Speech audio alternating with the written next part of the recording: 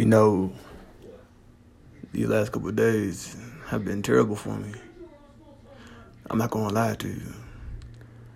I moved to Colorado to set a better life for myself.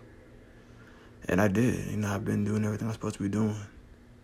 Staying focused, working on myself. I never imagined to fall in love with somebody, though. I downloaded this app, just looking for friends. I met someone, the most beautiful girl in the world. And when I saw her, I knew instantly that I wanted her.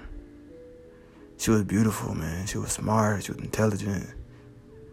She was it, I got to know her, and I really felt for her, Like, I really felt this connection, this vibe, it was a special type of energy I never felt before. And everything was going good, I got to know her, and I got to feel her. And then we had sex, and the sex was amazing. Probably some of the best I ever had, like, no cap, like, for real. Everything was going good. I just don't know what happened, I told her time and time, because we did fall in love. And I did tell her, sometimes I feel like I moved differently from you. We love different. Sometimes I feel like I wasn't receiving the same energy I was putting out. And I talked to her, and, she made some adjustments. She worked on it.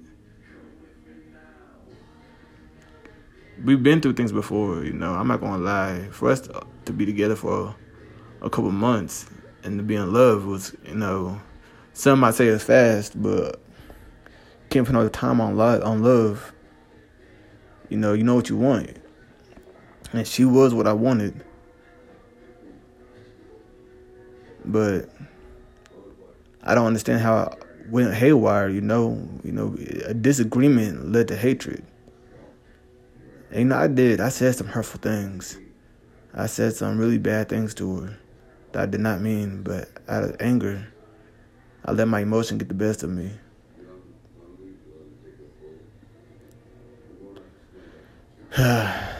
Puda, if you are listening, I love you. I miss you. I wish it didn't go out like this.